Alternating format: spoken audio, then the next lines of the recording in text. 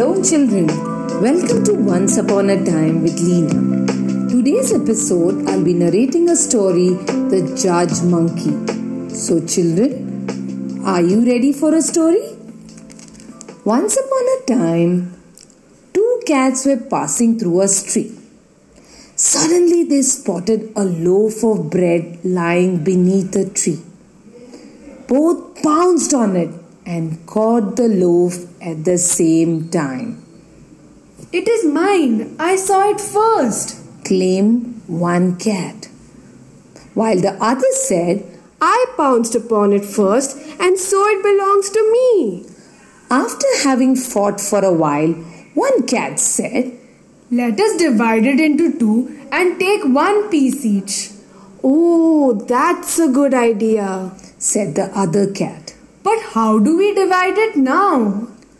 A monkey sitting on a branch of a tree had watched all that happened between the two cats. That loaf of bread looks good.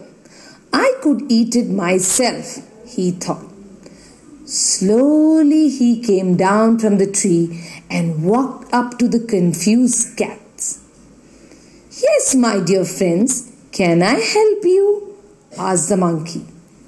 The cats told the monkey what the problem was and said, Please divide this loaf for us. The clever monkey smilingly broke the bread into two pieces. But one piece was a little bigger than the other.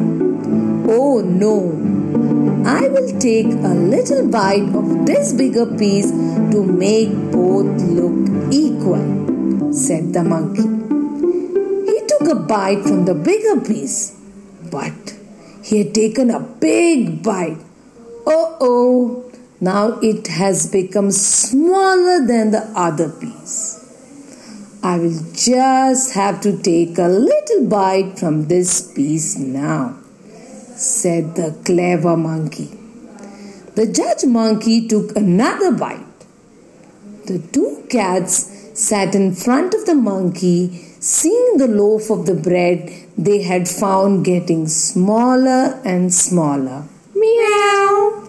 When the whole loaf was eaten by the monkey said, I'm sorry, it was really difficult to divide the loaf. I must be going now. And the monkey jumped onto the tree and was gone. If only we had not fought among ourselves, we would have remained united. And we wouldn't have to go to the monkey and remain hungry, said the two cats. So children, do you know what is the moral of this story? Always share with your friends and sisters and brothers. Remember, do not fight. That's it for today's episode. Stay tuned for my next story. Stay safe, stay home.